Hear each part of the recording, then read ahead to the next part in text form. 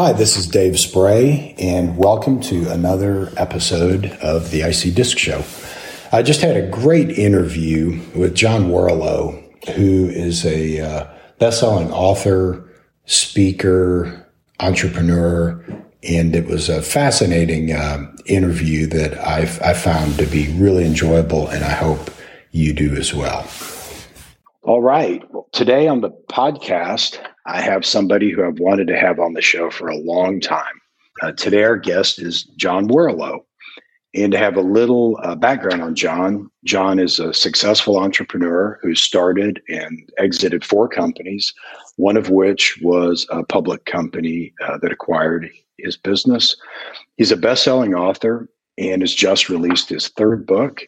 He's the founder of the Value Builder System. He also hosts a very successful podcast that he's done for the last 5 years.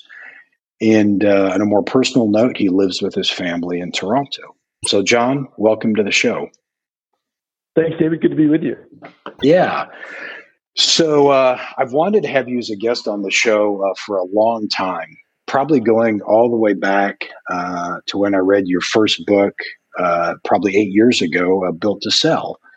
And I believe it or not, I've probably listened to at least 200 of your 250 podcasts. So it's you're a glutton for punishment, my friend. I am at that. So you hold a couple firsts.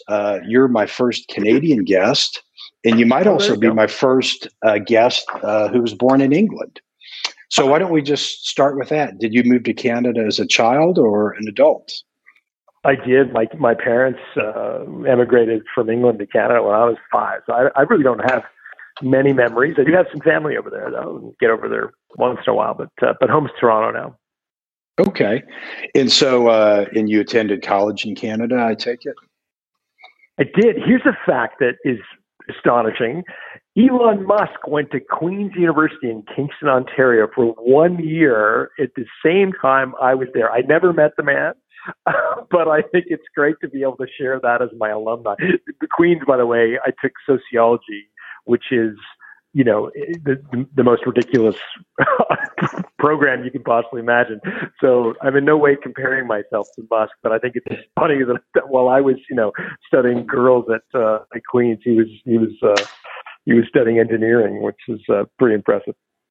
That's awesome. I have a similar kind of touch with greatness. So I was at the University of Texas in Austin at the same time as Michael Dell, founder of Dell Computers. Wow. And we were there at the same time in the same dorm. I'm sorry, he was at a different dorm, but we were there at the same time. And IBM had a theory, so this was 1983, that if you could get somebody hooked on IBM PCs, they would buy IBM PCs for life. So as a result, they had a little storefront on campus where they sold computers at well below wholesale to the students. So while the other 50,000 students ignored it, Michael Dell started buying these IBMs for below wholesale and then marketing them between wholesale and retail. And that was how he got started with Dell Computers. Yeah, that's wild. Did you buy a computer from him? I didn't. Years later. But not at the time. Not at the time.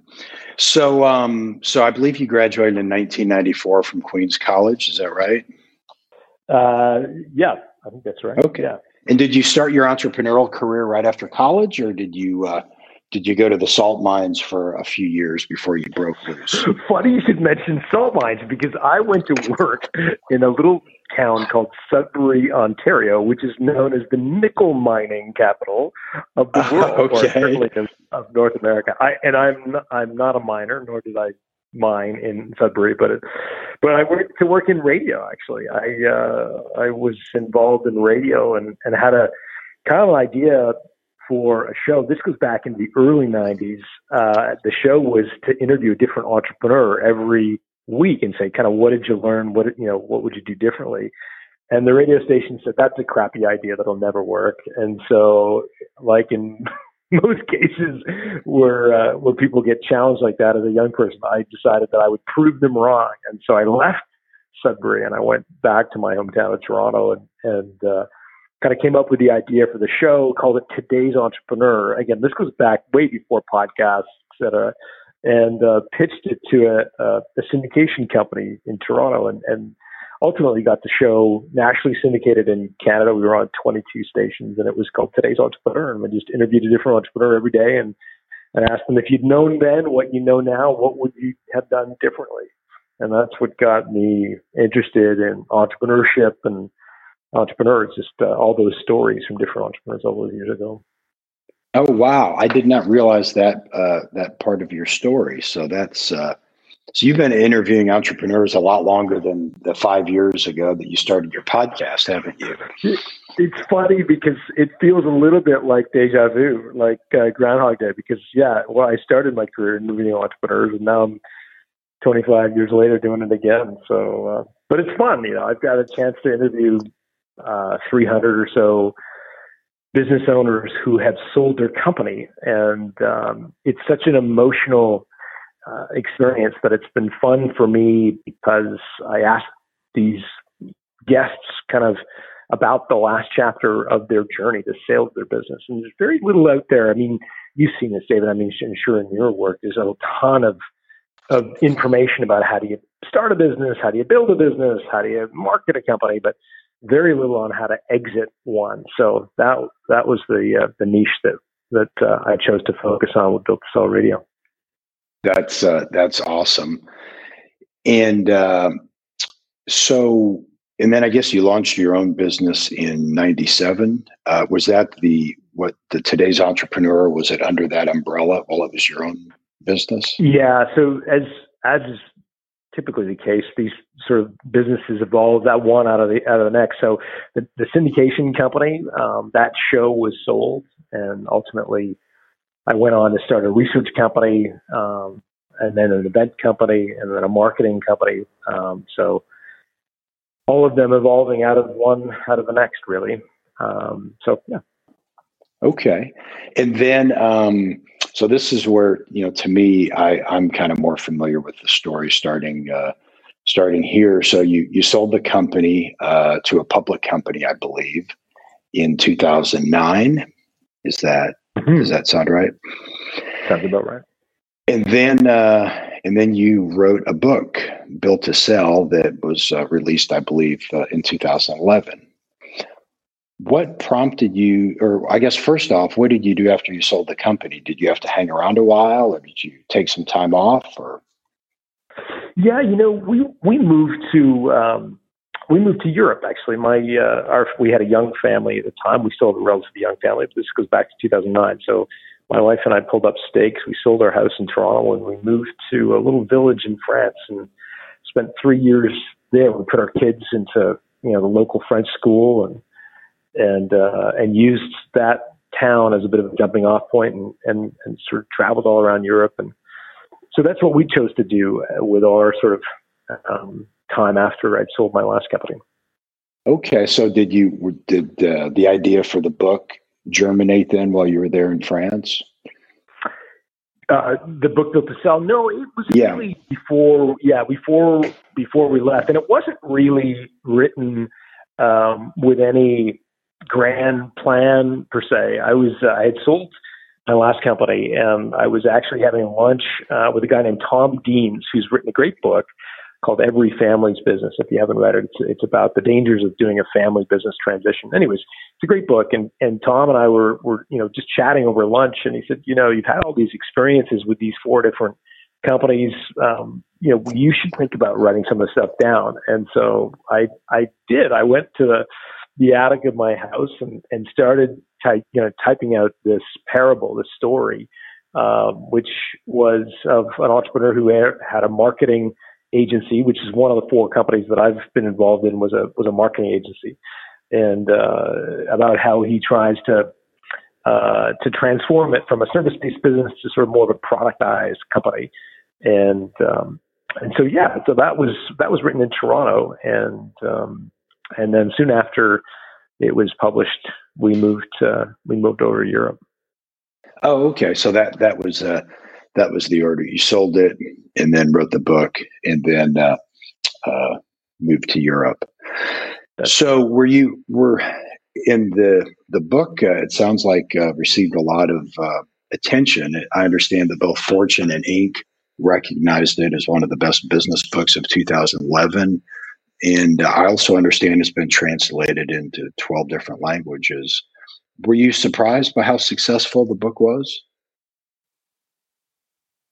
In a way, yeah. I mean, it's a niche topic, like building to sell. It's, the publisher, the first kind of edition of Built to Sell was self-published.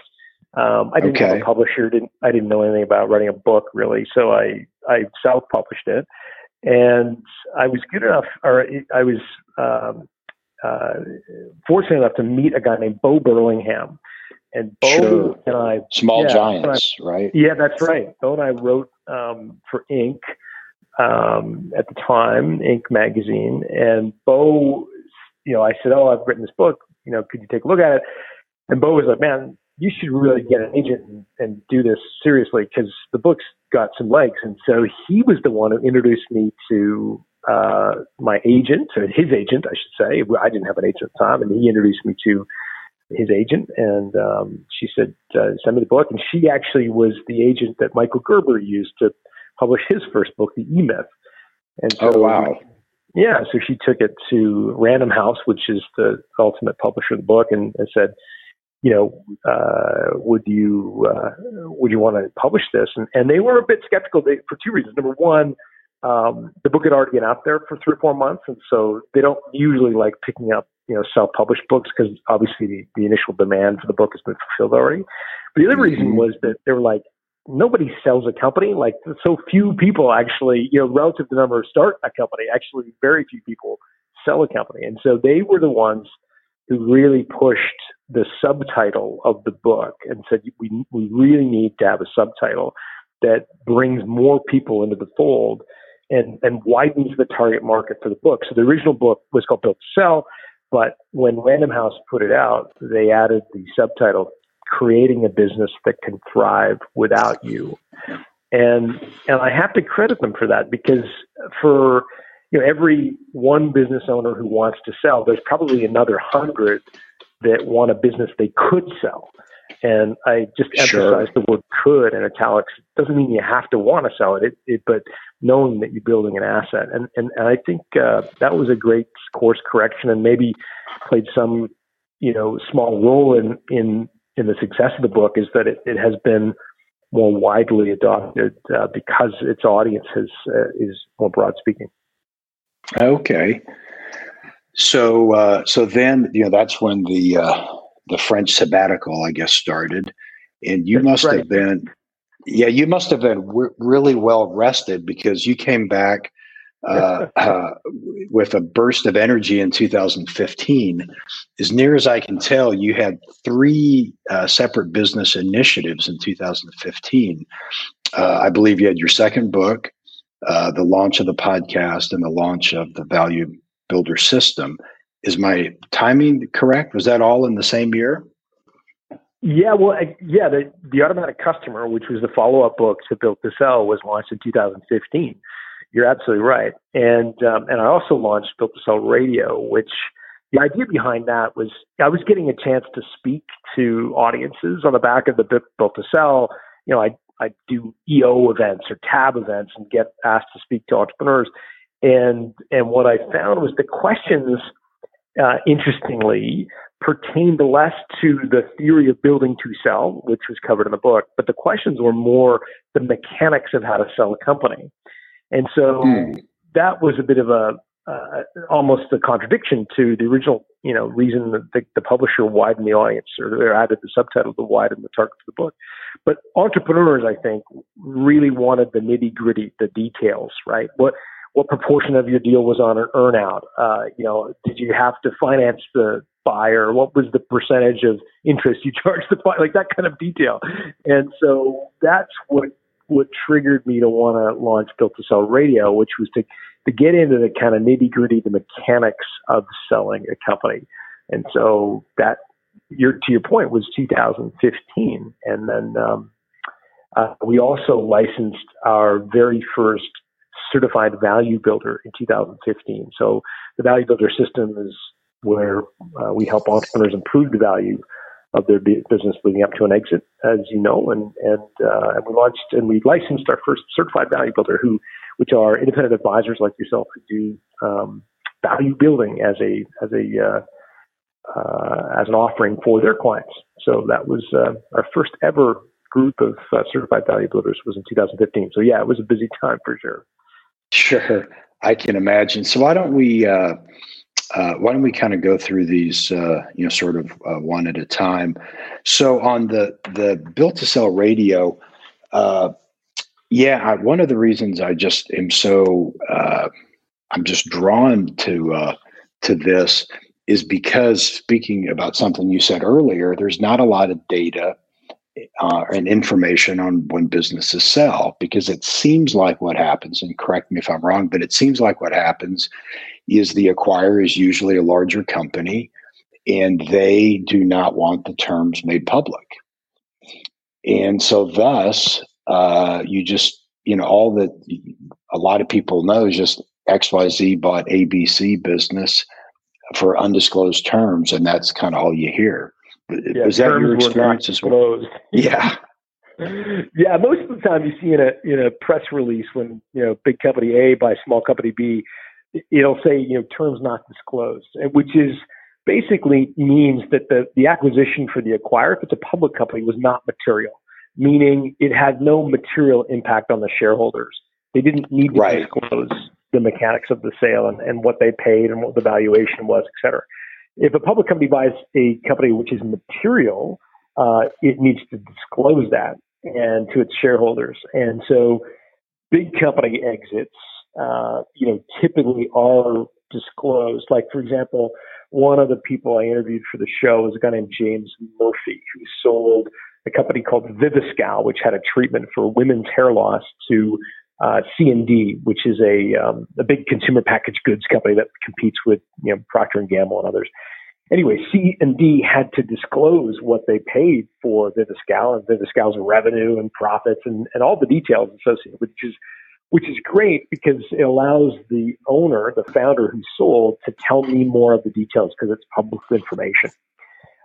That's somewhat of a rarity. So usually on the show, we have to kind of dance around some of those mechanics. Like, the guest before I hit record will say, well, I can't tell you the price, to which I'll then say, well, could you tell me what multiple of earnings it was? And usually we find some way to communicate to the audience, some of the more important details without getting into any of the secrets that the acquirer forces the owner to remain, to keep as private.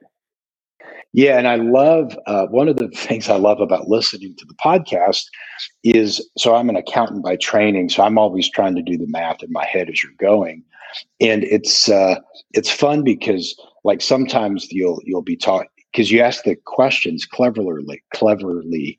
So, for example, you might, for anyone who hasn't listened to the podcast, I'd highly recommend it. Is you might say, okay, I know you can't discuss all the terms, but like, what did it? What did it sell for as a multiple of EBITDA? And they'll maybe tell you, or they'll maybe say, well, I can't really say that. And then you'll ask, well, what would a typical business in your industry trade for as an EBITDA multiple?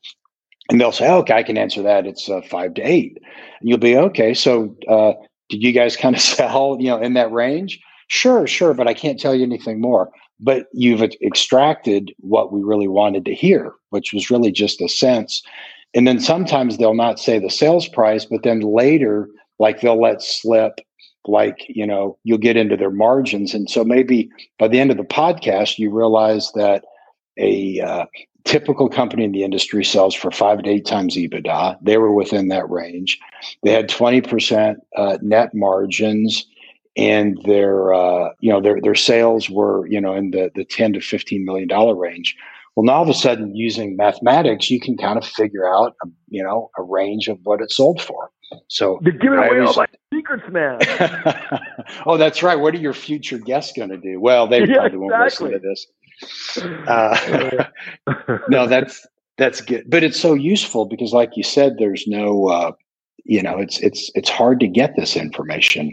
And one of the other one of the other questions I really like, and it's not intended to be like a gotcha question by any stretch of the imagination, but it is, I think, an interesting question, which is, as you were growing the company, what did you think it was going to be worth? Like, not what was it worth and what did you sell for, but what was your assumption? I'm reminded of an interview I just pushed live this week, actually. It was built by a guy named Greg Carpenter who sold SBI, Sales Benchmark Index. And he was under the impression that his company would trade at around 1 to 1.2 times revenue. And so, he went through the process of bringing in partners into the company. A couple of guys at that price. That price. He just. I've already listened to it. Yeah. And so he figured it was around 1.2 times revenue, and so he gave them a slice of the company, or sold it, and I can't remember which, at that valuation. Well, long story short, he sold SBI a $30 million revenue business for $162 million. So while that's a spectacular exit and an amazing achievement, if you're doing the math, you realize he sold for like 5 or 6 times revenue. Yet he was selling shares at 1 times revenue. And so the guys who he sold shares to got a pretty good deal. Yeah, he referred to that as his $80 million mistake. That's exactly right. Yeah. Yeah. So okay, so that's the podcast. I don't want to spend too much time just on the podcast. And so, but I'd like to turn to the Value Builder system, because I've got to tell you, John, there are 2 people who have added more value to my business than anyone else on earth. So one is a guy named Ron Baker, who wrote a book on pricing professional services. And I read that book about 10 years ago, and I've recommended it to hundreds of people. And I can honestly say that book has made me millions of dollars over the years with what I've learned from pricing professional services. But the other one is, you have probably added, untold hundreds of thousands of dollars to, maybe 7 figures to the value of my business based on these same principles. So let me just, go ahead and thank you for that. If you're ever in Houston, I think I owe you dinner. I like steak, man. Good. Well, we have we have a few steakhouses here. I would imagine. So talk to me about the Value Builder system, kind of the background and, what kind of made you want to start it. What's the story? Yeah, so I mean, if you want the actual backstory, it was born out of the book Built to Sell. So when I wrote the book Built to Sell, I thought, like, how am I going to get people to buy this thing, and how can we market it? And I came up with the idea of a little questionnaire, kind of like a Men's Health. Like when you fill it, there's like a how fit are you, and then you have to answer 10 questions. It'll tell you if you're fit or whatever. And I came up with this thing called the Sellability Score, which was 10 questions, like how much recurring revenue do you have, how fast are you growing, et cetera, and it would give you a score. And I was in Europe at the time, and I started getting calls from brokers in particular, and some accountants, but mostly brokers, saying, hey, we've got this little questionnaire, can we put this on our website? I thought, no, but that was kind of intriguing. And again, I was away and not really thinking too much about business, but I was starting to get the itch to do something else. And I started thinking, well, if these brokers want this little questionnaire that I made up on the back of a napkin, there's got to be an appetite for advisors who want a system to kind of talk to their clients about the value of their business. And so that's the inspiration for everything we do, is that little questionnaire. So we launched a much more robust research-based questionnaire called the Value Builder Questionnaire, and that then became the underpinnings of the entire system. The system's got 12 unique steps you take owners through, and it adds value to their business. So, but it all goes back to that little goofy questionnaire that was part of Built to Sell. Oh, that is awesome. I love I love hearing more of the backstory there. In the thing that that's so fascinating, and I love the research base to this, because my understanding is you've now had, is it over 60,000 businesses complete the questionnaire? We have. And you know what's interesting, the companies that come to us in the beginning, their average score is 59. And most hard charging entrepreneurs, they're used to doing well in lots of things. So when we tell them they got a score of 59 out of a possible 100, I think sometimes it's disappointing. But those businesses are trading at around 3.5 times pre-tax profit. And you compare that to the folks who go through the system, score better on each of the drivers. If they can get their score up to 90 out of a possible 100, those businesses on average are trading at 7.1 times pre-tax profit. So more than double. So there's a real kind of story embedded in the data that if you focus on these factors that drive the value of your company, it can really improve your outcomes from the sale of your business. And I think even if they only have more moderate success, like they increase the score to, say, an 80, that still has a significant statistical increase in the business value, doesn't it? Yeah, 71% higher than the average performer. Yeah, so getting up to 80 has real benefits. And it's not just the exit. I think a business, if you try to distill all of the things that we do at Value Builder down to kind of a central idea, it's really this concept of building a company that can thrive without you. Going back to the original title of the book, it's having a business that has transferable value because it's not dependent necessarily on the owner. And so if you think about that, while it makes the business more valuable, 71% more valuable in the case of someone who scores an 80, it also gives the owner options. Like, they don't have to sell. They could bring in a manager. They could bring in a private equity group and sell a percentage of the business. They could sell it outright. They've got options at that point, and that puts them in a much more kind of powerful position than feeling like they have to sell or want to sell, et cetera. Yeah, that makes sense. And to me, the biggest insight over about your whole system there is that the conventional wisdom is people that have some familiarity with accounting, finance, business valuation, they understand the concept of EBITDA and EBITDA multiples.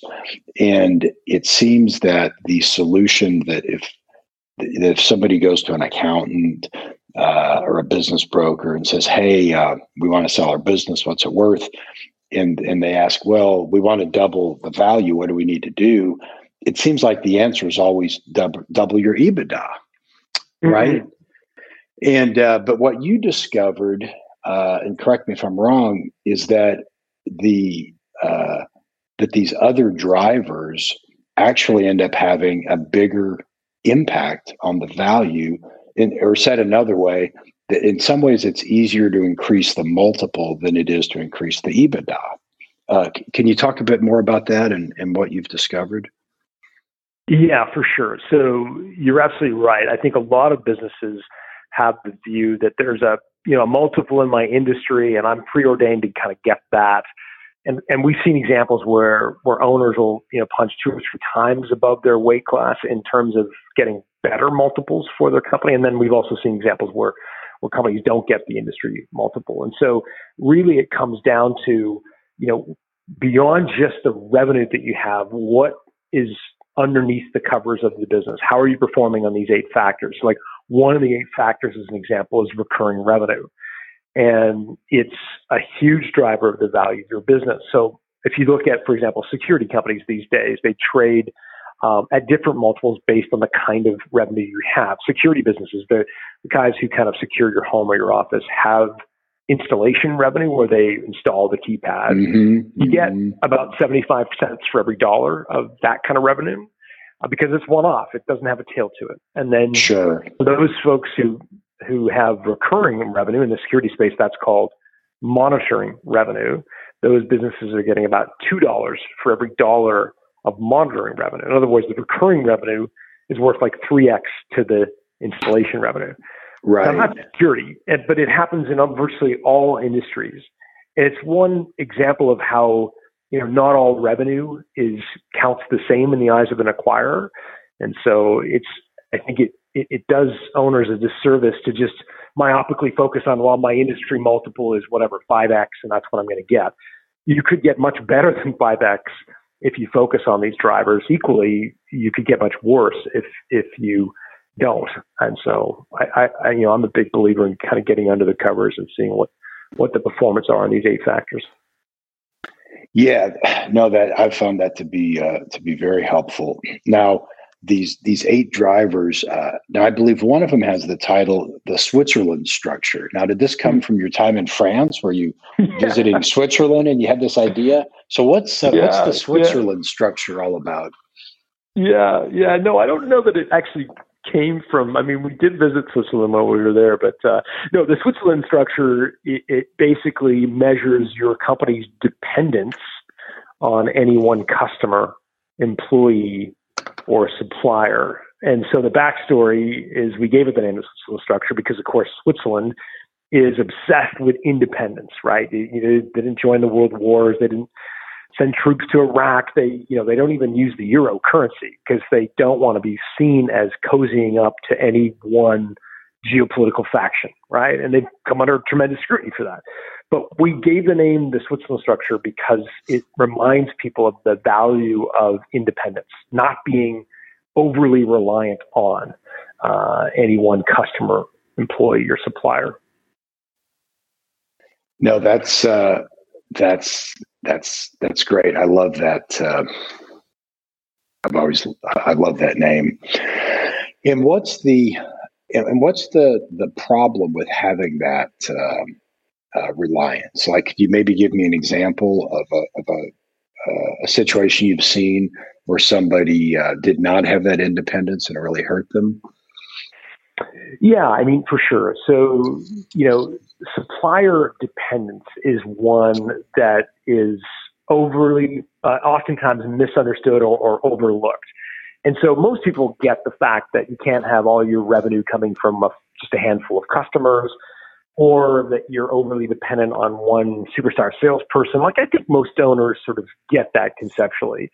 Where I think an often misunderstood area of dependence can often creep in is around suppliers.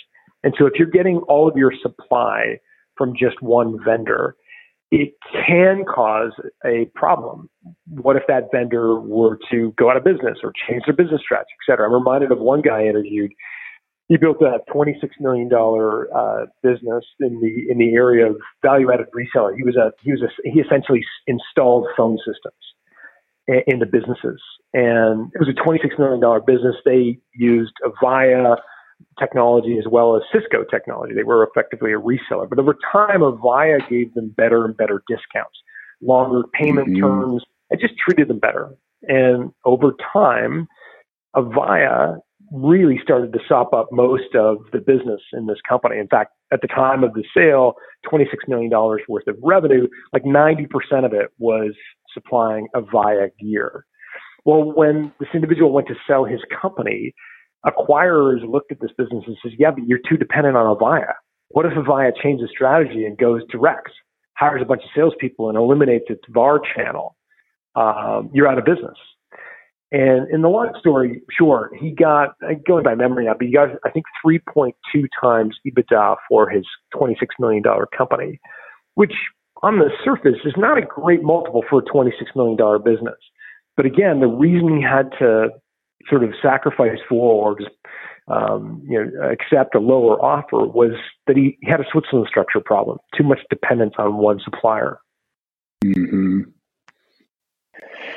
Yeah, no, that's a great example. That also made me think of another episode that you had where the entrepreneur did some type of technology consulting, and they focused purely on AWS, Amazon Web Services. At least I'm pretty sure it was one of your podcasts, and they intentionally decided not to do like the Microsoft product or anyone else because they wanted that that laser focus. Does that sound familiar, or am I confusing it with? I think the company you're referring to is Stelligent, and you're absolutely right. That they play in the kind of web ops space. So if you own a website, you need to basically have someone host it, and you can host it through AWS or Microsoft's. I think it's called Azure or Google Cloud. These are all kind of direct competitors. And there are IT consulting companies that basically configure your website to work on one of these platforms. And so what Stelligent decided to do early was focus exclusively on AWS.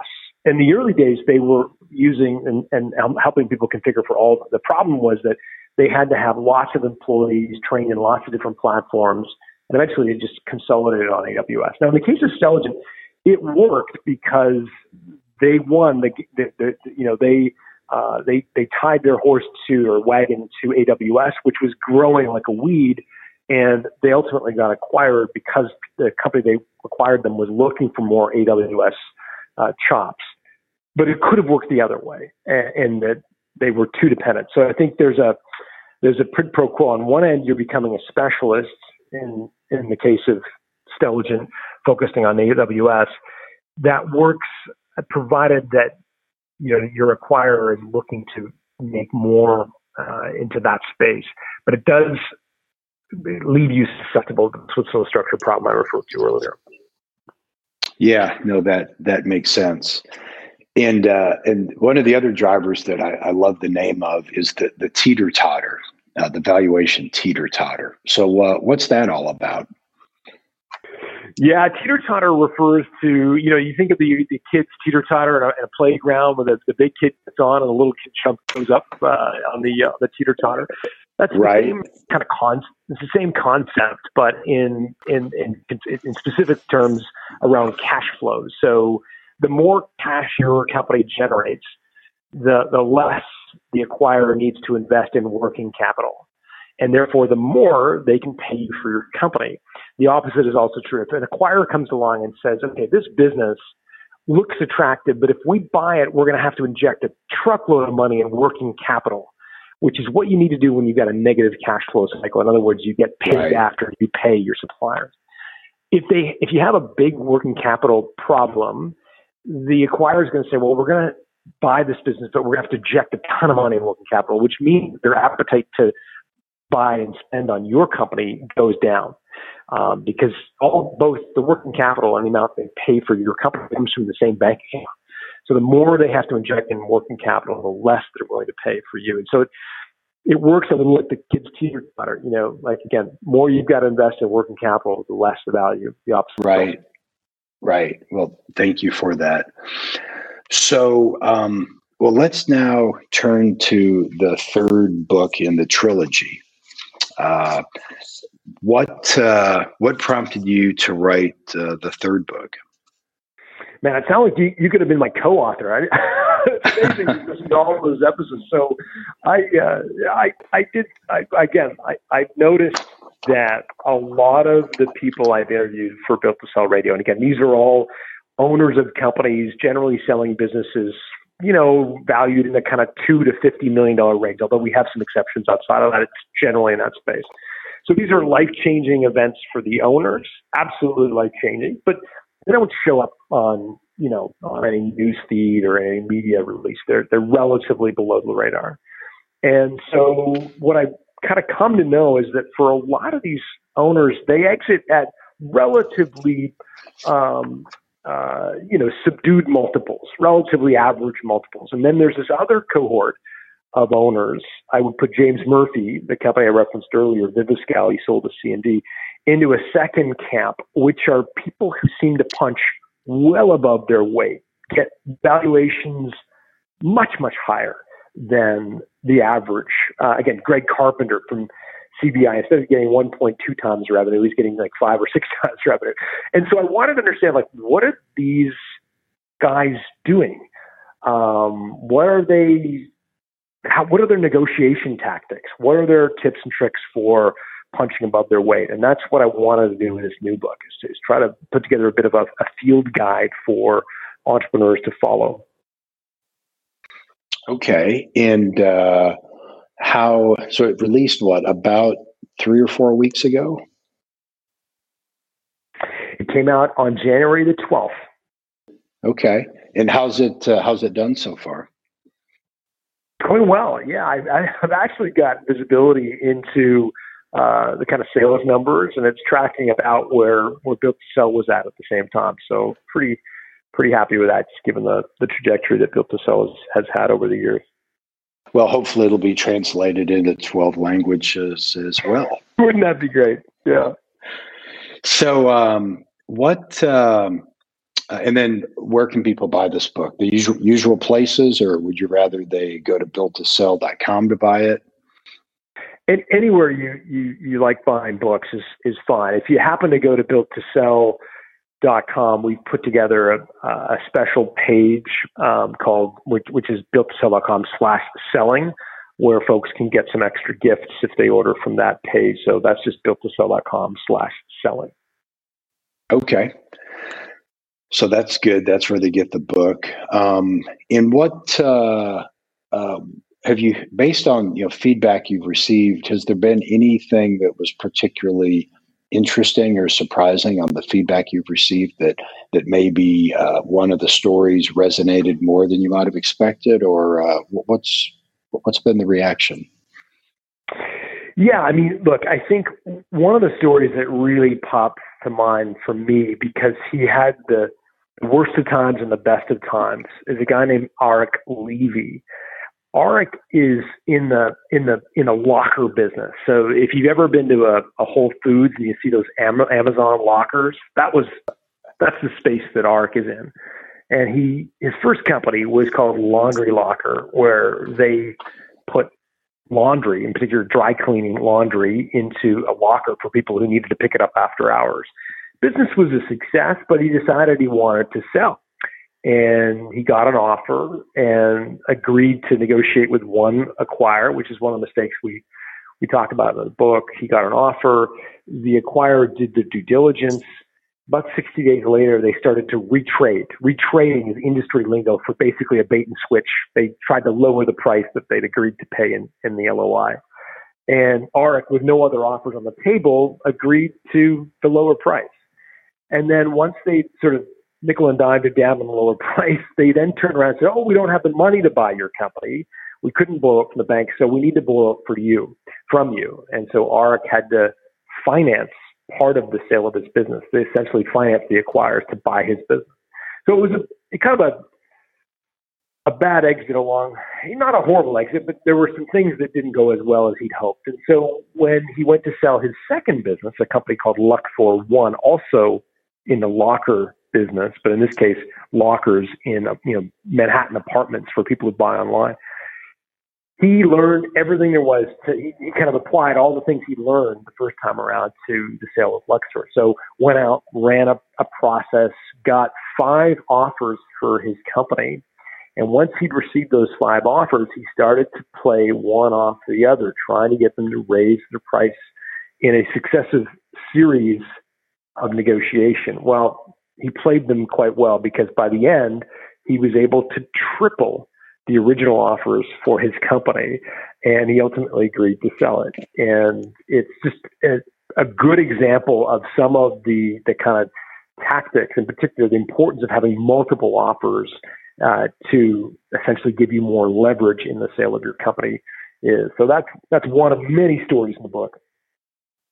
That's I remember that episode specifically because he was talking about this disconnect between, people like to drop off their dry cleaning at the hours that the dry cleaners are not open, basically. They like to drop off their dry cleaning on the way to work or on the way home from work. And if they work long hours, then the dry cleaner's not open then. And I believe that's what his laundry locker was trying to address, right? That's right. I mean, you think about people who wear like a dress shirt that needs to be pressed. Typically, they get in before 9 and leave after 5, certainly. And those are the hours a lot of dry cleaners are open. So it's kind of a disconnect. Like, you either want to pick up your laundry before work or after work. Either time, in the case of Arik Levy, you found that they were always closed. So that was right. And then I think And then his second business was like the lockers for the apartment complexes, right? To receive That's right. packages and stuff, because it's been a while since I lived in an apartment, but I can only imagine what it's like now with Amazon Prime, and that these poor apartment leasing offices must just be, without his service. I can just imagine they've just got boxes stacked to the ceiling, and it's the same problem, right? The leasing office closes at 5:00 and the person doesn't get off work in time to go by the leasing office. And these days, in a pandemic, around the holiday season, it must have been just atrocious, right? Because, all these boxes end up on the floor behind the desk, and, the apartment owner has to come out and sift through dozens of boxes. It's a terrible experience. So in the case of Luxor One, the business that Arik sold the 5 offers, he was able to basically solve that problem for apartment dwellers because he installed the lockers. Yeah, I remember that story. That's awesome. So as we wrap up here, my final question is one that I stole from Tim Ferriss. You know who Tim Ferriss is? I do. Yeah. And so I'm going to ask you, and you're the first guest I've ever asked this.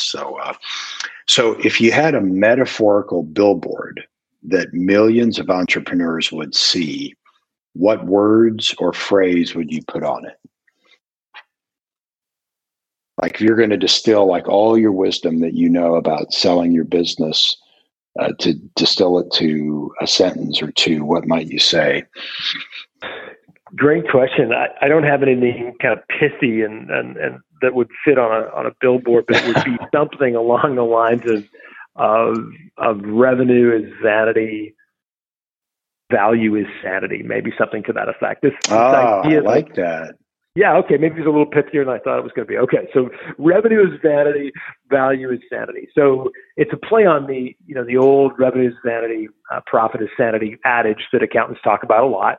And of course, as entrepreneurs, I think we're often susceptible to kind of shiny ball syndrome and trying to reach new top line sales, thresholds because they make us feel good and they make us proud, and we love boasting about how many people we employ or how many locations we have, et cetera. And I've firsthand seen many, many examples where the owner of those businesses chasing revenue has given up a lot of equity, a lot of control, a lot of lifestyle benefits just to chase the next zero on their top line revenue. Yet it doesn't always translate into value. I'm reminded I did 2 episodes almost back to back. One was a guy who built a $15 million business.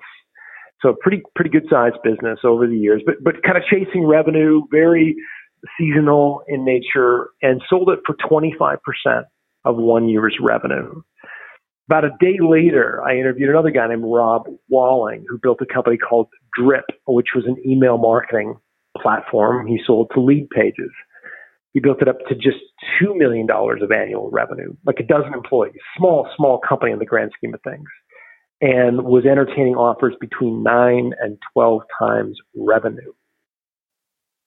Right. So the math is astonishing. Here's a business owner in the first case that has been running on a hamster wheel for years, sacrificing sleep for cash flow worries and hours from his family and so forth, just to try to hit the next top line revenue goal. And then Rob Walling, quiet, like toiling in a relative obscurity with a little 12-person company who sells for a multiple many, many, many times more than the guy chasing revenue. So it's not always the top line revenue that's the thing to chase. I don't believe in owning a business. That is great, and that's what I wrote down. I've never heard that quote, but I'm going to remember that. Revenue is vanity, value is sanity. That's great. There you go. Well, I really appreciate you taking time out to be on the show. Were there any questions that I didn't ask you that you wish I had?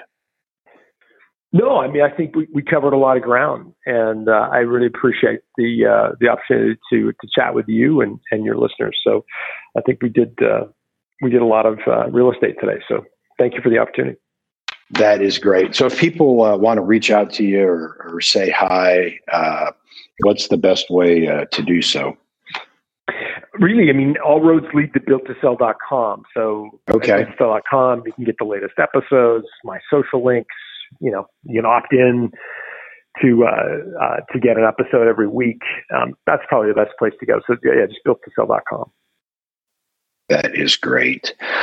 Well, I think that will do it. Well, thank you again for being on the podcast. I think our listeners are really going to enjoy your insight and your experience, and I really appreciate it. Well, thank you, David. There we have it. Another great episode. Thanks for listening in.